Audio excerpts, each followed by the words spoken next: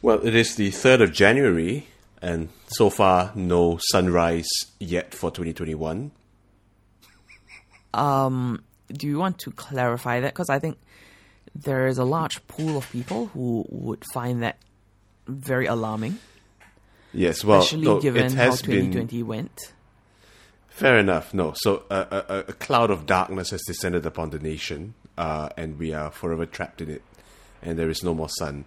There is no more light. We are doomed. Which is just to say that the monsoon is upon us, right? You know, we are now experiencing a fairly strong monsoon that's been heightened in part also by the La Nina effect. Right. So La Nina and El Nino are paired phenomena, which causes opposite effects on different sides of the Pacific Ocean. So if you're in California, El Nino means that it's going to be wet, and La Nina means it's going to be dry. Whereas the opposite occurs in Southeast Asia, which is that La Nina usually brings wet weather, and El Nino brings very dry weather.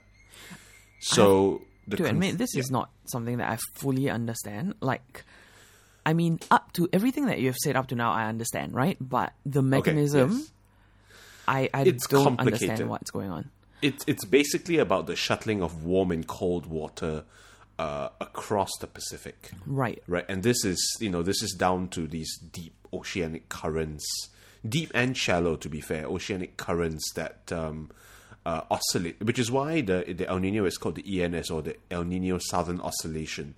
Okay. So it's part of this system that occurs in the southern part of the Pacific Ocean, right, where you have oscillations of cold and warm water. And so when your water is, I cannot remember the exact details, but I think if the water is cold, there's not as much evaporation, and so hang on.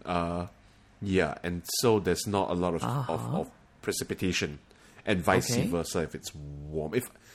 Am I getting this right? I might be getting it the other way around, but regardless, it is about cold and warm water and how this influences weather patterns, on land masses that are on basically the opposite sides of the Earth.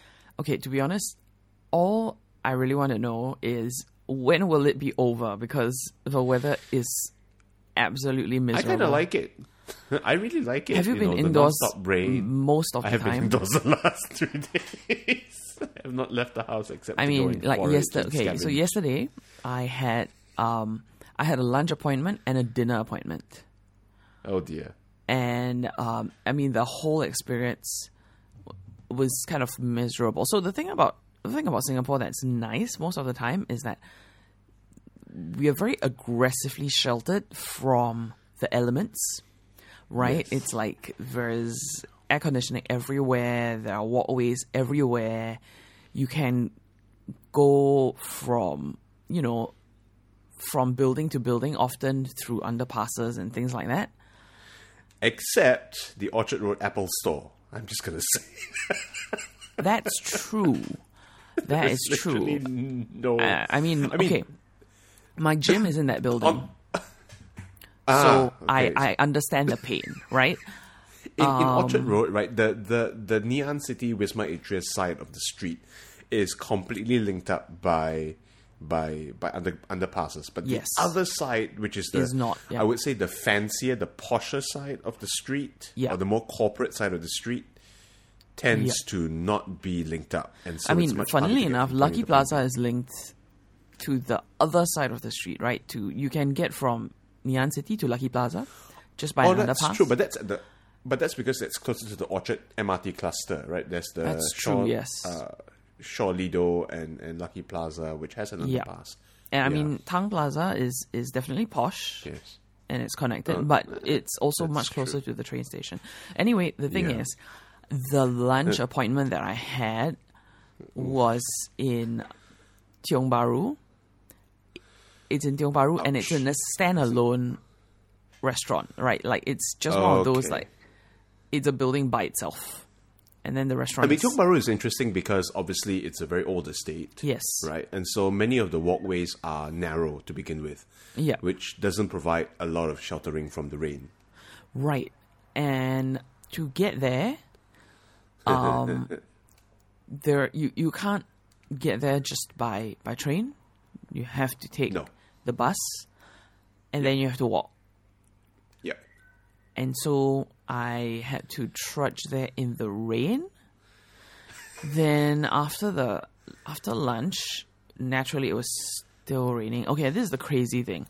So I went for lunch, and I was greeted at the entrance by what feels like an inexperienced server or an inexperienced, staff member, shall we say? Sure. And, front of house person. Front of house, yeah. And I got in the. It's not really okay. So what it is that there's an interior, right? And there's a 5-foot way outside. Yes. And the 5-foot way is part of the restaurant, as in they treat it as an interior area basically, and they have these I don't know what you would call it, but they have these barriers or screens. They have these screens that they can pull down during rain, and it basically turns it into an indoor area. Like it's effectively, you're completely shielded from the outside. Yeah. And so I went inside, as in I entered the shielded area, right? I was greeted by this front of house person. And I was like, hey, I'm here, and I'm here for a reservation. Okay. And he was like, check in first. Like, whoa! All right. So I checked in using Safe Entry. I took my temperature, right? That's the thing that we all do now, which honestly I forgot because I was just like, I want to get out of the rain and get inside. Yes. Then I did, and then I turned back to him. He was like, no umbrellas inside. Oh, for crying out loud. Okay. What a welcoming experience. I know. This sounds like back of house staff who's been rotated to the front of house because of manpower. The thing is, he looked very young, right? And I think he just has no idea how to deal with people. Yes. Yeah, like he has not acquired those skills yet. So, so here's the other crazy thing, which was then he just gestured generically to like where all umbrellas were. So basically, all the entire 5-foot walkway, spanning the entire front, this entire storefront, right, is just umbrellas, not open umbrellas. Okay, it's closed umbrellas, and they're just leaning on the floor, whatever. Oh, that is unsightly. Well, yeah, but you can't see it from the road. Sure, yeah. Right, and that you can imagine, right? This is I have no sense of how to calculate how many people can be seated in a restaurant, but you can imagine how many umbrellas there are. Like every single person who has arrived there has carried an umbrella because it's just a standalone building. Yes. There's no shelter going in. There's no shelter coming out. Yeah. And of course, by the time I left, it was still raining. I mean, it literally stopped raining only at night, I think. Yeah. Yeah, exactly. Yeah. So I picked up my umbrella, which was still wet. And then I trudged off to find the nearest, well, not the nearest bus stop exactly, but the bus stop to escape. Right. Oh And boy! then- So I'm just looking at the weather map now, and there's a huge system bearing down on us. It's going to hit in the next hour or so, I think. Oh, excellent. I'm going to be indoors most of today, so that's fine. But I mean, it's craziness. Okay, so just from those 2 trips exposed to the elements, Yes. right? My umbrella was wet, and not just wet. Okay, I have one of those compact umbrellas, and it has the cover. Miserable. right? Okay. Yeah. I mean, the compact umbrella is fine for me at least. then there's the cover that it comes with. When I put the cover on, the whole thing soaked through within like 5 minutes. Yikes. Yep. How wonderful. I mean, And, there is an interesting... Sorry, yeah. No, you're saying. And I was just thinking, because I'm not going to be indoors most of today. Actually, I'm going out for lunch. Right. Which does mean that we have to stick to a 1 hour timing, because We do. I have to go out for lunch. So Yes.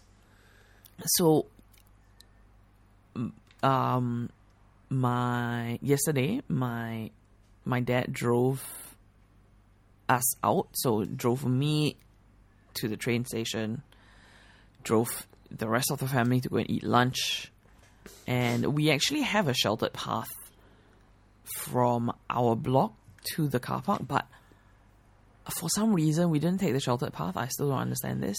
I think they just thought, like, okay, we'll just take an umbrella, we'll walk across, it's fine. And it was not fine. It was not fine. Because we ended up on the side of a car park, which had a humongous puddle in it. I see, yes. And which is the other thing, right? Now we're seeing, because with the amount of, just the volume of rainwater, stuff is not draining.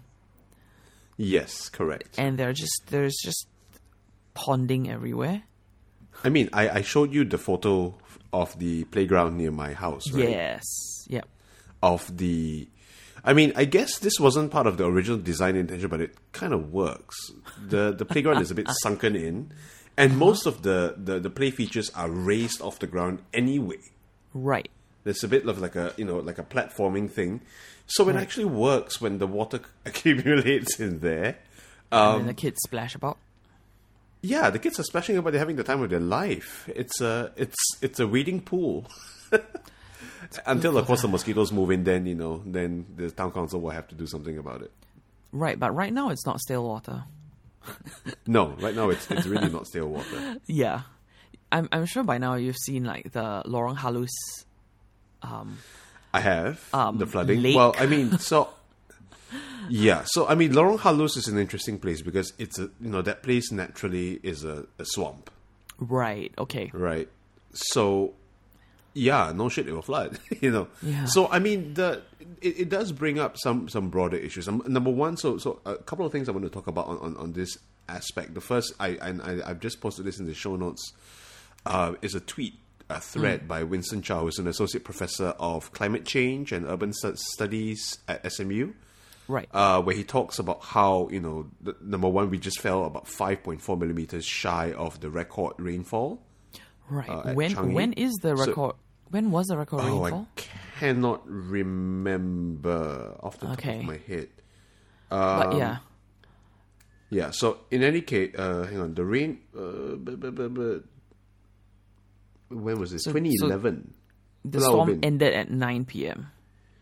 Yeah, is the answer. Yeah. Based on that cutoff time, we were just 5.4 millimeters short of the 2011 record rainfall. And he does go on in the thread to talk about whether or not this can be attributed to climate change. But insofar as we can see, there's no real signal yet, or at least it needs to be analyzed and compared against historical trends to see whether or not this is within the acceptable bounds of weather variation, or whether this is part of a larger climate anomaly. Right. So, but that's one thing. Now, the other thing, of course, is I'm sure you must have seen the Mothership article going around about how people are freaking out over Bishan Ang Mo Kio Park flooding. Yes, that will definitely be in the show notes. Because, I mean, honestly... For fuck's sakes. Honestly, I think that's a really well done article. Clearly, some government comms official was very hard at work on 1st January. I know the writer. So she usually covers environmental issues, and most of this stuff is publicly available information. Right. Okay. That's good. That's good to know. I was like, somebody was working overtime. Okay. I don't. I mean, this is stuff that crops up again and again and again and again. The thing about Singaporeans being, how should I put it? Singaporeans are very urban creatures. Yes. Right, and I mean, much as Singaporeans do travel a fair bit, most of them have not experienced other countries in a genuine sense.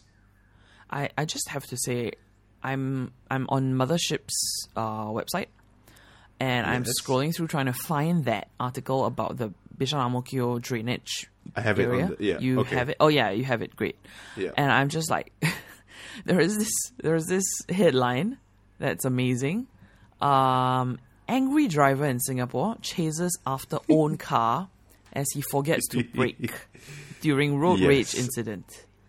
Yes. Great. I love that. Okay, Okay, yeah. but anyway, so I mean, Singaporeans travel a fair bit.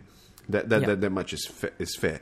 But I think many Singaporeans are broadly unaware of larger issues. So when they travel, they're going to the same places that everyone else goes to, all the tourist traps. But there is no broader recognition or understanding of issues like, for example, flooding.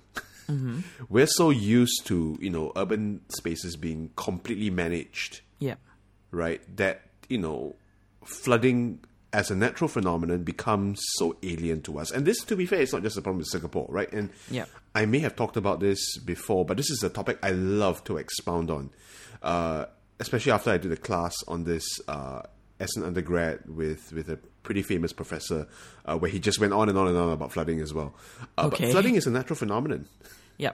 Flooding is natural, right? The floodplain is called as such because it floods Yeah. on a regular basis, right? And it is humans who have, learned that, the floodplain contains very fertile soils, Yeah. right? Who have started to colonize the floodplain, and then these farming areas give way to becoming urban areas. And then when the flooding regime naturally happens, people complain, right? You see the case in, for example, New Orleans. Yes. I was going with Florida in Florida. Mm-hmm. Yeah. Although this is not something that I know Bangkok? a lot of detail about. Right. But I feel like I've listened to a Planet Money episode on insurance. Right. I mean, let's be honest. I get all my intellectual stimulation from a few places, right? The typical East Coast liberal kind of thing. Planet Money, Radiolab, New Yorker, Atlantic, right? Let's just be Yes. real. It's one of those places. Liberal media elite. I mean, yeah. And for all the people who are saying like, you are Singaporean, why do you read American news sources and all that stuff? Like I did also live in New York for No, but I 3-4 mean, these years. are broader issues that you have to be. Singapore is a very small country, right? I And 100% agree with you, right? It's like if you are going to restrict yourself to only Singaporean media, you're missing out on a lot. Right, but it's not just that. It's that the issues that matter to us often don't matter to elsewhere in the world. For example, Yes. desertification and aridification, probably Right. not a concern for us right now. Right. Might be in the future, but that's a different story. But still, Yeah. it pays to be aware of these broader issues. And the whole thing about flooding, right, is that we I mean, the whole thing about ponding, right, was so Okay. surprising. Wait, several years ago. Oh god. Let me finish my thought about Yes, sorry. Florida. And the reason why Yes. I kind of zoomed in on Planet Money, although it may not be Planet Money, come to think about it, was this is there were whichever news source I got it from was coming at it from the issue of insurance. And the interesting thing about this, right, is the thing about insurance is you're insuring against a known small but known risk, right? Yes. With a large downside, right? Yes. But if you're talking about, say, insurance in an area like coastal Florida, where you should know that the risk of flooding, the risk of adverse weather events is not small, Yeah. right? That basically, how do you insure a place like that, right? With Because- extremely high premiums. with extremely high premiums, but then for the insurer, it's not even insurance at that point Yeah. for the insurer, right? Because you It's gambling. know that. Yeah, exactly. And then you come back to the problem of, but everybody needs. I'm trying to figure this out. I can't remember what it was, because obviously these would fall under local laws. Like, does every homeowner require disaster insurance? Right? Because That's a good question. Yeah. right? Because if you mandate it, then that's a very different proposition for the insurer, Yes. right? At that point, you might as well just have a disaster tax. Yes, Because- correct. It's a disaster right? tax, yeah. Because the thing is, if you don't mandate it, then you end up with a situation where there may just be some homes that remain as rubble because their owners can't do anything with it. Yep. All their equity is tied up in their property. It's gone. They move out. Right off the land. And now there's this pile of rubble that isn't owned by anybody at this point, right? Or it's owned by some people who really can't do anything about it. But it cannot be constructed on, cannot be Yeah. meaningfully used in And an urban now sense at least. it falls back onto the city to deal with it. So it makes sense for the city to say everybody must have disaster insurance. But then that changes the math for the insurer, right? At which point you might Yes. as well just say, what if we just get rid of the idea of disaster insurance and we just say you're paying a disaster premium for the inevitable weather event that's going to wreck some of your houses, at which point then the city will pay out. Yeah. Right?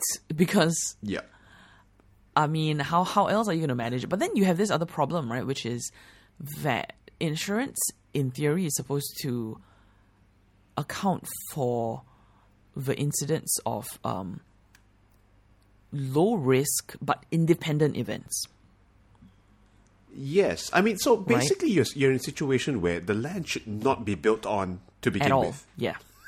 At all, right? It should be, and this is something to why we talk about, and this is something Singapore is investing quite a fair bit into right now, which is what we call nature-based climate solutions, Yeah. right? Which is using, say, things like regeneration of natural landscapes, things like swamps, things like mangroves, as a buffer, against climate change. The problem, of course, is that everyone wants to live by the sea. Yep. Right, and which is exactly not the place to be living at, especially if you're in a low-lying area, which is by the sea, in a place that's prone to adverse weather events like hurricanes, typhoons, what have you. Yep. So, there's always going to be some sucker stupid enough to buy land there, Yep. right? And there's always going to be some kind of property developer who is more than happy to sell it to you. I mean, this is a kind of thing where, I mean, if you're going to carve out areas for nature-based climate solutions, right? Let's say, it would make sense for floodplains to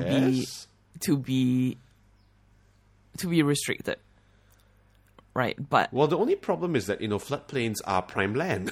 yes, So Yes. you're saying that if for example the land is already owned and in private hands, then buying back the land is going to be prohibitively expensive for the state, that's right? Or a problem. Yeah. bad optics if the state just says you were taking back the land anyway, screw you, Yeah. which is what Singapore can do. I'm thinking about, like, for example, the green belt outside of London. Right. Right. I mean, I guess in a sense,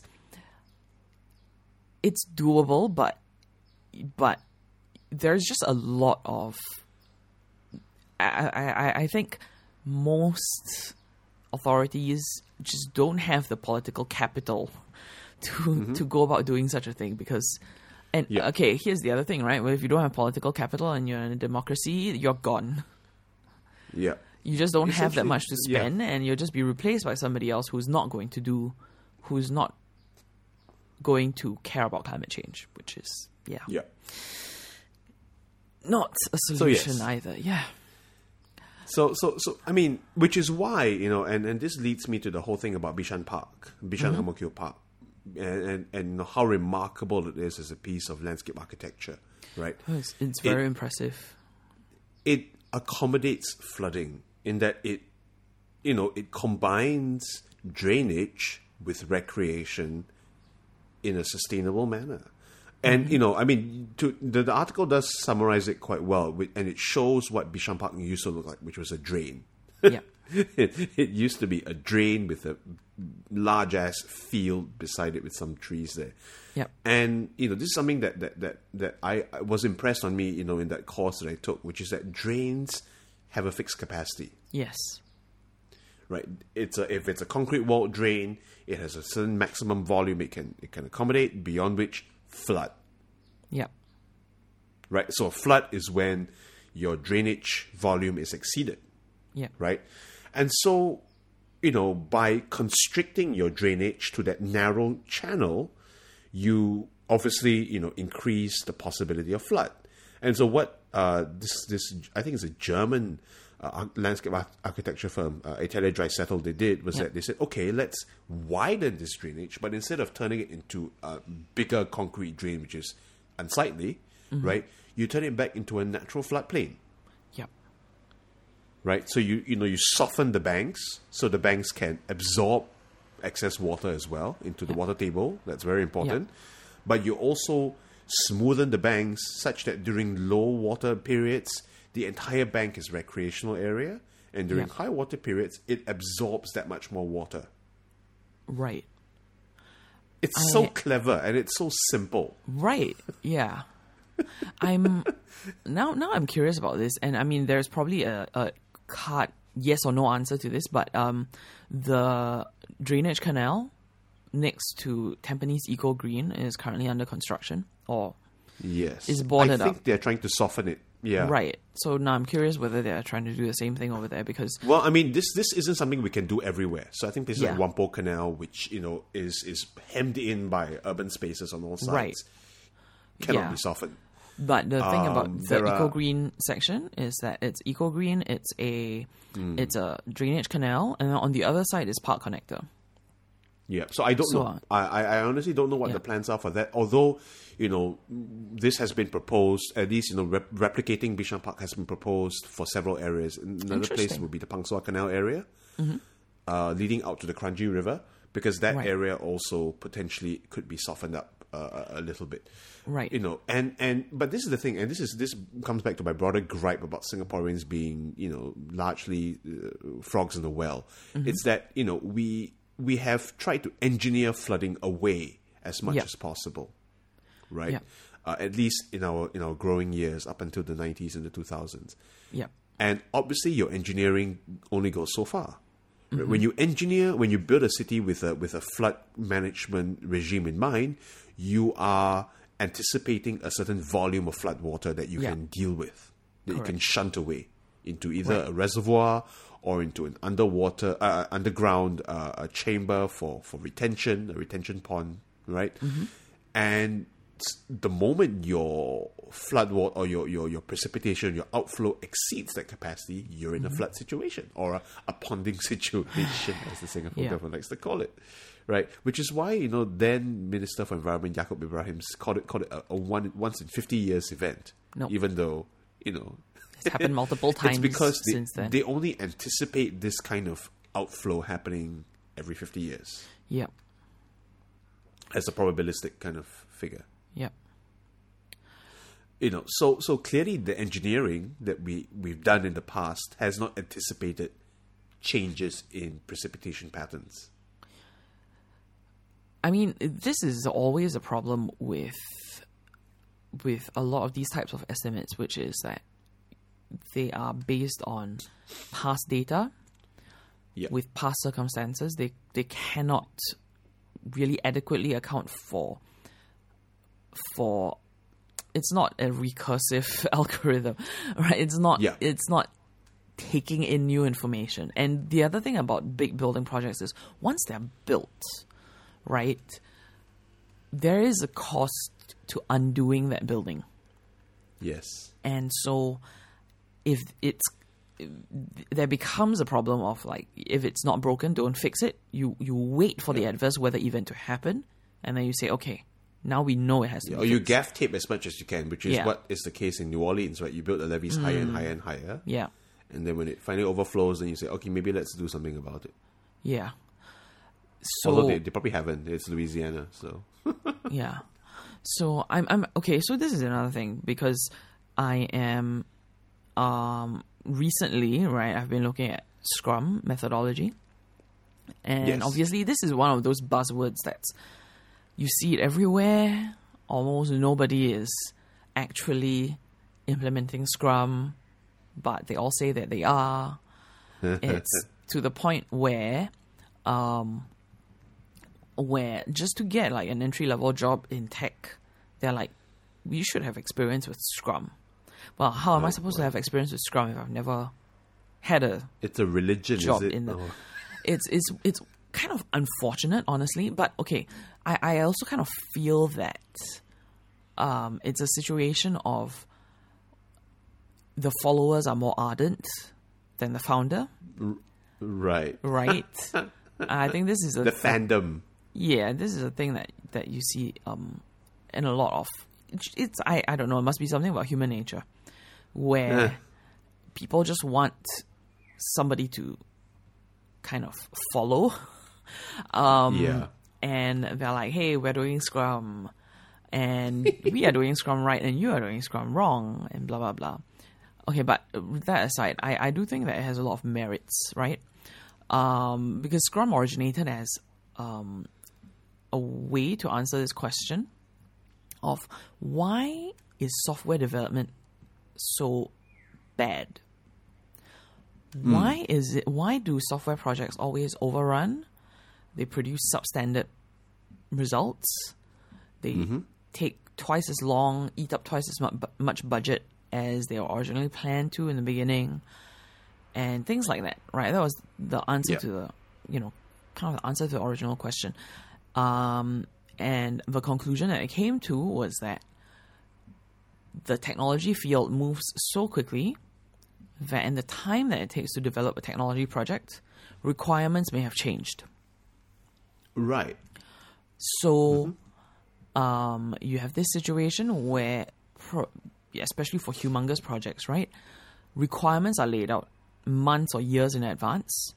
And in the months and years that it takes to, so at the start of the project, you make this beautiful plan, right, about how the project is going to run. And then by the end of it, even if it's delivered on time and on budget, which it never is, right, the world has moved on. Yes. Right?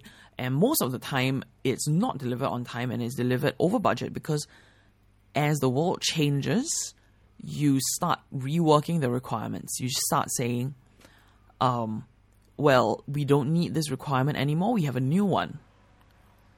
And then to insert that midway through when the project has been beautifully planned out with schedules and everything, to do that midway through, right, you disrupt all of the project planning that has come before and is going to come afterwards. Yes. And the idea behind Scrum is, okay, let's reduce the requirements to the minimum possible. And they've described it as you're trying to reduce the cost of changing your mind. Right? Okay. And so you bring down the development cycle to somewhere between 1 and 4 weeks, right? You're building 1 to 4 weeks worth of stuff at any given time. And at the end of that time... Yeah, sorry. Yeah. At the end of that time, you review, okay, what was good, what was bad, and the next cycle, right, you bring in another 1 to 4 weeks worth of stuff. And I'm grossly simplifying this, right? Because obviously project management is a whole discipline by itself. Yes. And there are people whose entire job it is to manage this process, and they are critical, right? I'm not, they actually have jobs to do. They're not filler, basically. Yeah. They're not underemployed. Yeah. But the reason that I'm bringing this up is because the nature of infrastructure projects is that they almost cannot conform to this type of development. You have requirements that are set at the beginning. They take years to build out. And by the time they are done, the world looks very different. Yes. Yeah. For example, trains. Yes. Right, you have to plan in advance, where you want to lay your tracks, where you want to place your stations. And, I mean, in the case of trains, actually, it might be the other way around, is that the existence of a station will prompt development in an area. Yes. And I mean... Right. People know that, right? And that's why, for example, Buangkok Woodley Station, right? They were dormant, built before there was enough volume to justify their opening.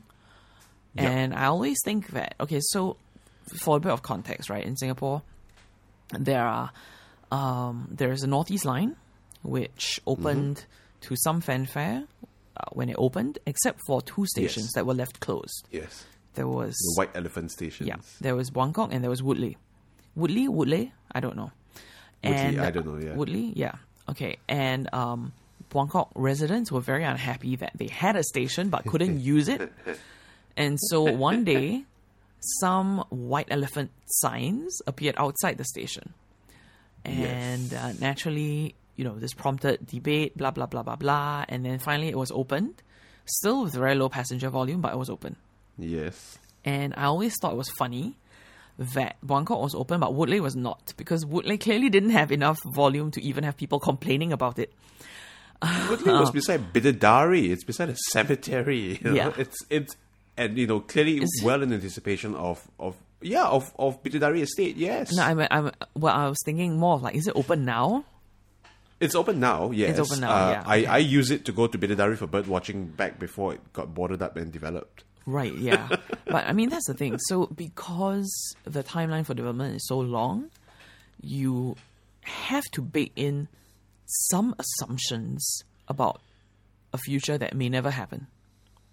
Right, but okay, so this is actually a sign of a good thing. Yes, right. This is, agreed. In contrast to what we talked about with regard to water management of the past, it's that clearly when it comes to rail development, we are forecasting not even 30, maybe 50 years into the future, right, where your development is going to be. And this also comes out of what I've been working on, which is, what I've been using for a lot of my work in the last couple of days, which is the master plan, the urban master plan of Singapore, which, sets out over the next 10, 20 years where our development is moving towards. Right. Now, naturally, there is I'm just a tendency type towards... and you'll hear whatever I'm typing. Yes. Yeah. There is a tendency to overdevelop and overplan in these cases because, the entire goal of the master plan is to carve up Singapore into land use areas. Yeah. But it does serve as a useful blueprint for saying, okay, here's what we're going to do in the next few years and here's how we can forecast infrastructural demand ahead of time. And, because Singapore is small, because it's largely centrally managed, these types of forecasting plans tend to be fairly effective. The snaggle comes when you have multiple governments or multiple administrations to deal with, like we see with the high-speed rail, which is, again, all these things happen at the same time. It's remarkable, which, for those who are not aware, Singapore and Malaysia have been trying to plan a high-speed rail line between Kuala Lumpur and Singapore, right? To get there by train today would require 11 hours by train. Not pleasant. Plus one change at Gamas. Great. And... and the Singapore to KL route by plane is one of the busiest air routes in the world, even though it's a half-an-hour flight. Yep. It's a 1 hour to half-an-hour flight, basically. Yep. And unfortunately, Malaysia has just decided that, you know what? It doesn't need a station in Singapore, so they are cancelling their side of the high-speed line agreement with Singapore, and they will probably... if a high-speed line does get built, it will terminate in Johor Bahru, just north of Singapore. I mean, we all know what's going to happen, right? I don't know what's going to happen, honestly. I mean, we all know what's going to happen, as in, like, people going to Singapore will just stop at JB. Fly. No, they'll Or they just will fly. I mean, you know. Because, like, who wants to which cross is that checkpoint? Which is the least, sustainable solution, Yep. climate-wise. Right? A high-speed rail is, incredibly environmentally efficient. It's electric, so it doesn't burn hydrocarbons as it goes along, unlike our current rolling stock, which is not electric. Right, yeah. Right. And I mean, it just boggles the mind how, these projects end up getting canned because of silly things. I mean, I don't know. This is kind of the reality of I don't want to say the reality of intergovernmental cooperation necessarily, but funnily enough, I was just listening last night to, again, a Planet Money episode called How to Stop an Asteroid. Okay. And this one deals a lot with, low risk, high downside events like an asteroid strike. Mm-hmm. And the economists were actually Low talking risk, about high downside. yeah, and the economists were talking about how people are very, very bad at estimating the incidence of very low probability events, right? So the Right. way that it was worded was like, we are very bad at telling a small probability from a tiny probability from Yes. an infinitesimal probability. Like, we just have no sense of what the difference between those three things are. And Sure. then they also talked about how, especially in economics, in the sense of how it affects human behavior and human perception and human calculations of probability, 0 is a very kind of magical number. And we treat this in price the same way that we treat it in probability, or I won't say probability, but in I guess statistics, right? Probability being how likely is an event to happen in the future versus how much has happened in the past. Yeah. Statistics being how much has happened before. And Yes. something can have a low probability but never happened before in human history. And then we are still going to undercount that low probability because we assume that it's never happened before. And even if we know intellectually that there is a small probability, we're still going to discount it because it's not salient. Yeah. Whereas something that is very low probability, but that does happen, we are going to overcount that risk, right? Even though those two things, an asteroid strike and like a shark attack, might actually be similar in probability, Yes. right? Because we have seen shark attacks, we have not seen asteroid strikes, Yep. and we just assume that, therefore, shark attacks must be defended against, and asteroid strikes should not. Right. And that's one side of the discussion. The other side of the discussion is how do you fund an asteroid defense system? Because this is the freeloader public good problem, like, taken to the extreme, right? In the sense, and climate change has the same effect. And so it's that whole thing of, again, when you are talking about at a national level, why does a government have to make people pay taxes?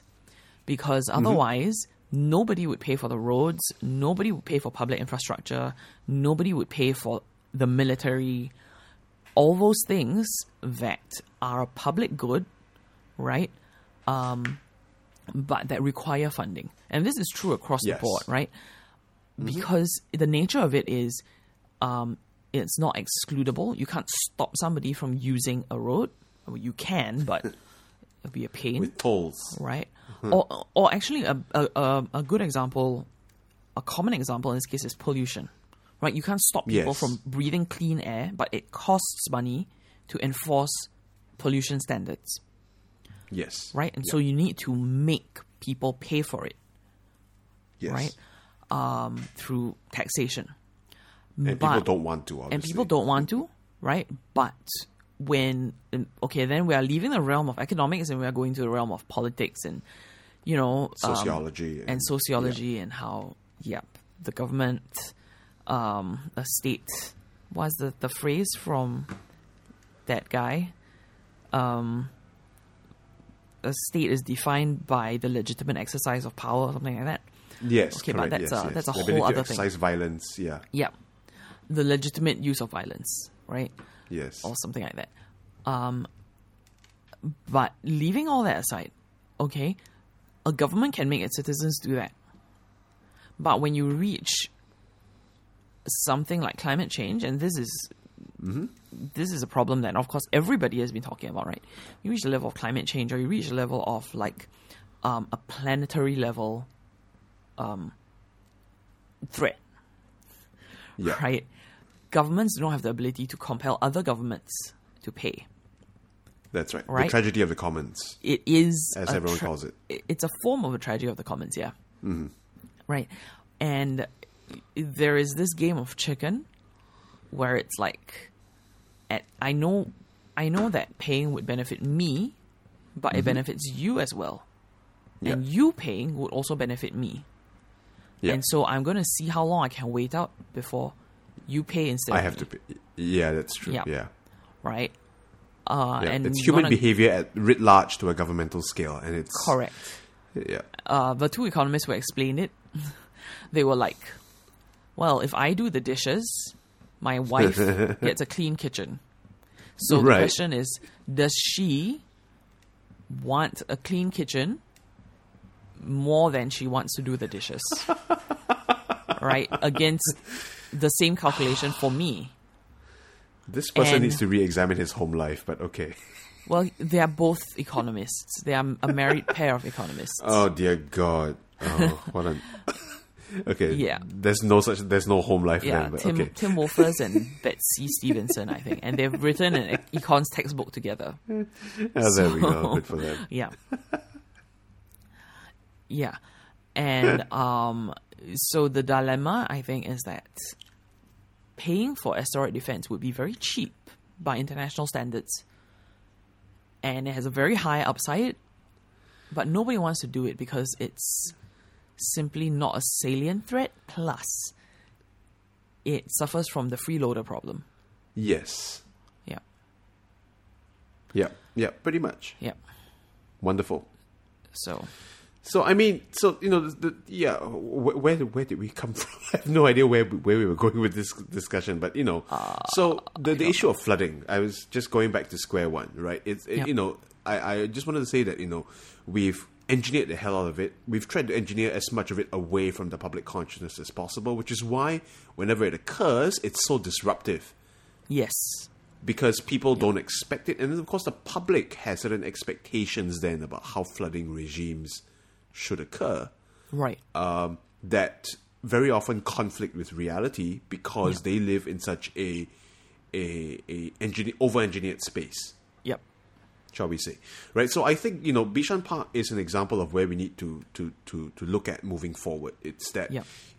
sustainability is not just not using plastic bags, but it's figuring out how we can design spaces and live lives that are able to cope with disruptions in the future.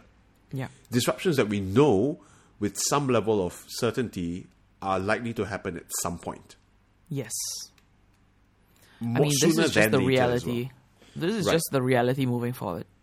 Yeah, it's how do we mitigate, but how do we also do preventive actions ahead of time? Yeah. It is, I guess, similar to Scrum, right? It's avoiding over-engineering the situation at the very beginning and leaving yourself wiggle room. Yes. I mean, in philosophy, not in methodology. Yeah. I mean, in modeling as well, which I've been talking Yeah. about for the last couple of weeks, it is basically, the trade-off between an overfit model or a generalizable model. Right. Yeah. This is something I've been grappling with the last couple of weeks, which is that, if I make a model with 7 million parameters, it's going to fit my empirical data really, really, really well, Right. right? My current data set. But can I use this model to predict what's going to happen in the future? Yeah. With 7 million parameters? Probably not. Yeah. Whereas if I have a simpler model with, say, 5 parameters, it might be more generalizable. Right. I mean, in the realm of the built environment and kind of melding it with natural phenomenon. I don't want to say natural phenomenon, but with it, I kind of cringe when I hear like natural world as well, because it's this very artificial distinction between the natural world and the urban world, as if the urban world doesn't exist on this planet. Yeah. Yeah, but these types of discussions always make me think of Freiburg because I mean, my sister lived there for 5 years, right? So visited a lot, very familiar with it, and I don't remember if we have talked about it on this podcast, but there is a neighborhood in Freiburg called Vauban. Okay. And I don't remember why it's called Vauban, but let's just say Freiburg is on the French border. It's changed hands several times, naturally, because it's on the French border. After World War II, it was part of the French sector. Right. And which is like, what? Because you always think of like, the British sector, the American sector, the Russian sector. And everyone knows that there was a French sector, but nobody cares about it. Yeah. So Freiburg was part of surprising, to be honest, but okay. Freiburg was part of the French sector, and the French army was actually stationed there up to fairly recently. Being in the 1990s. Right. And they had a French army barracks, and the barracks were emptied, right, when the French army left, and that neighborhood became known as, I don't know if it was already known as Vauban or if it became known as Vauban, right? Okay. But also just worth noting that Vauban was very active in that region as well. Like if you travel like slightly out of Freiburg and you cross the border to like Colmar, which is just across the border, it's like 1 hour by bus, you do pass by a fort built by Vauban in that traditional kind of shape, that star shape. The star shape, is it? Yeah, the that star Vauban is known for. Yeah. So he was very active in that region. So the neighborhood where the French army barracks used to be is called Vauban, and basically when they were developing the neighborhood, they went in with a very conscious idea. We're going to make this an eco city. The thing is, it's not, I wouldn't say it's integrated into the natural environment around it in the same way that we're talking about with Bishan Ang Mo Kio. But I think as a civic infrastructure project, it's fairly interesting. Because, okay, there's this very good article which I'm going to dig up from The Guardian. So there was another civic infrastructure project before Vauban called Rieselfeld, where they were building a new cluster of homes, and they were, I mean, I don't know how we compare Freiburg, which is a city of 200,000, with Singapore, which is a city of 5 million. 5 million, right? And the expertise in developing civic projects, because it's a completely different scale. But basically, when they were developing Rieselfeld, they found some problems, which is like they built the homes, then they built the tram lines. And so for the first couple of years, it's the Buangkok problem, right? Yes. For the first couple of years, everyone had to drive in and out. And then that presents its own set of problems because there was no... Because it becomes entrenched public transport. As well as behavior. Yeah, there was no public transport available. And they kind of took those lessons and they transferred them to Vauban. And obviously, again, in Freiburg, there is a different set of considerations. Like when they were building out Rieselfeld, I think one of the things that they did was they wanted kids to be able to play in the street and for parents to supervise them from their homes. And so all the buildings, all the homes, right, are less than, I think, like 4 or 6 stories. And so, is that right? Okay. Yeah, so any parent, right, can just like look out of their window and see their kids playing in the common areas and call out to them if necessary. And the idea is, right, then you don't raise a generation of kids who are just stuck at home because they can't be let out into the street to play, that kind of thing.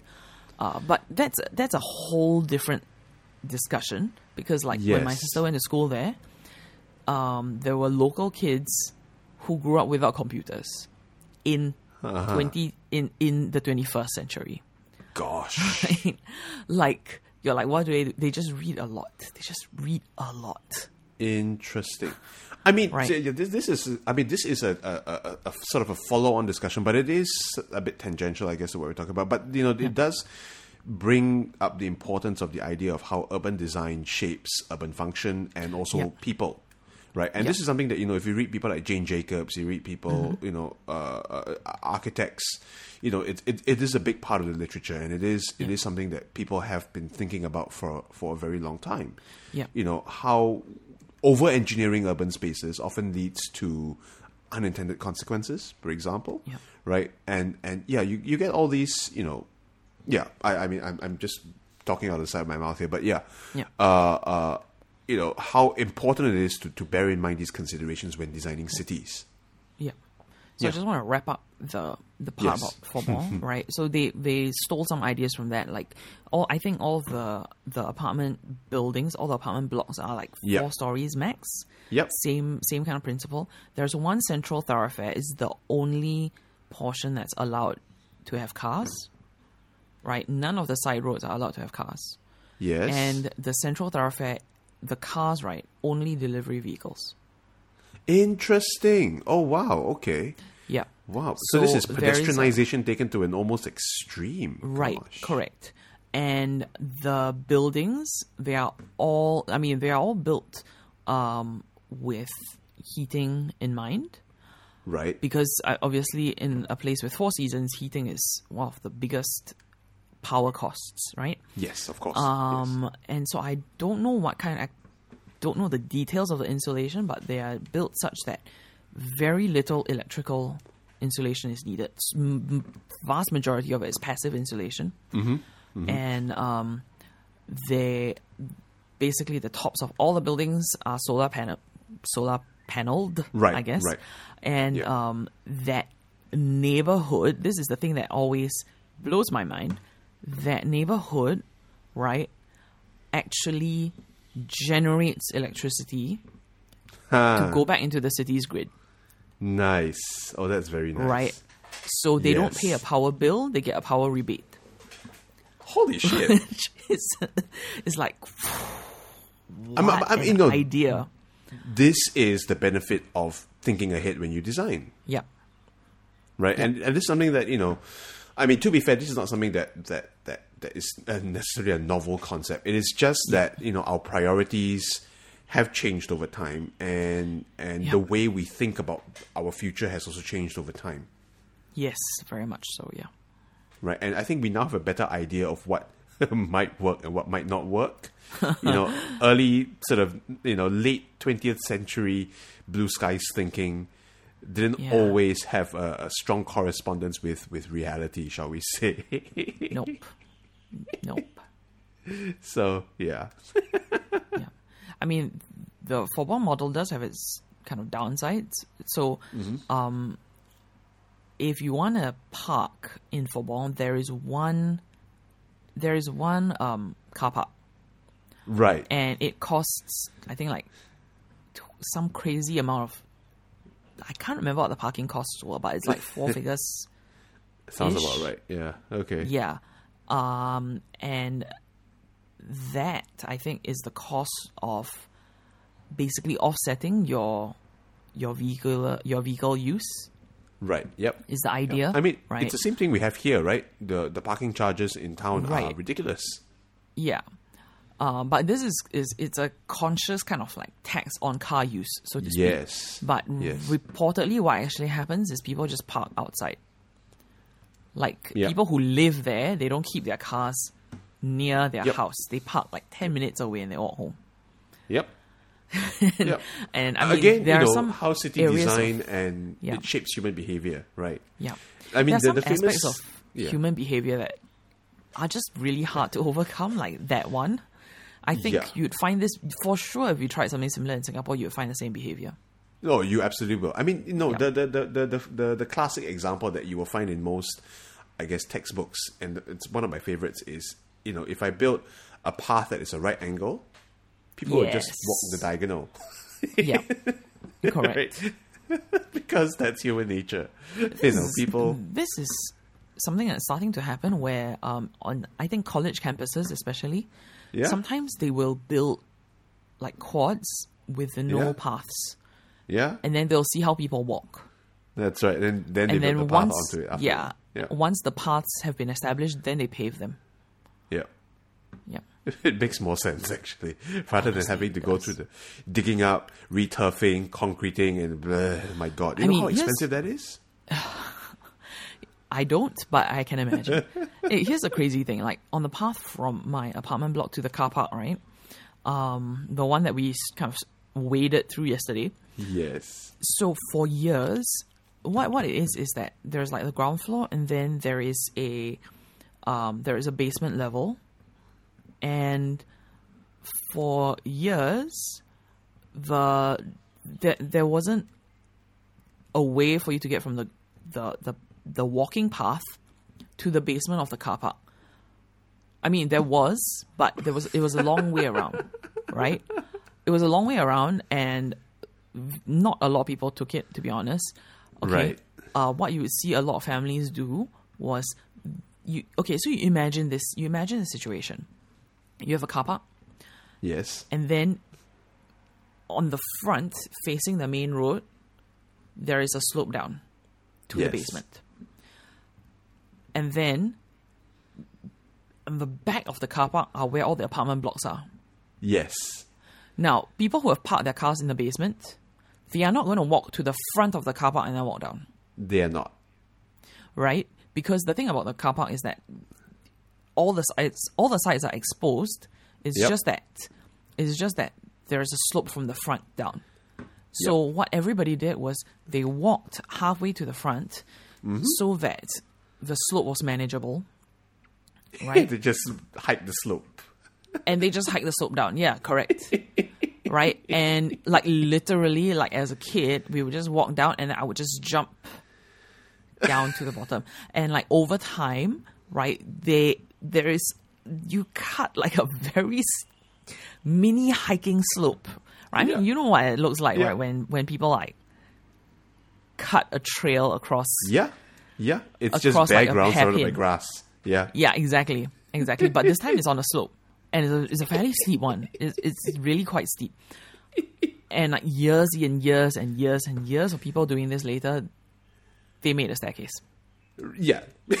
Yeah, Well, I mean, this goes, well, you know, this is UI versus UX. yeah, yeah. What you design versus what people actually do with it. Yeah, So, yeah, I mean, you know, urban landscapes are fascinating for that very reason, but also frustrating for that very bloody reason. yeah. Okay, I think we have to wrap up because I have to go for lunch Okay. and trudge down the staircase. Yes, the staircase, wonderful. So, any last words before we wrap up? I think that's more or less what I have to say. My usual rant about flooding and urban design and, you know, Right. how we are getting better but still stuck in some ways. Yeah. Good summary? All I can say is good enough summary. Did you say that there is another storm coming? Yes, well, hasn't happened yet. Has it just started? No, it hasn't. I mean, not that I can tell.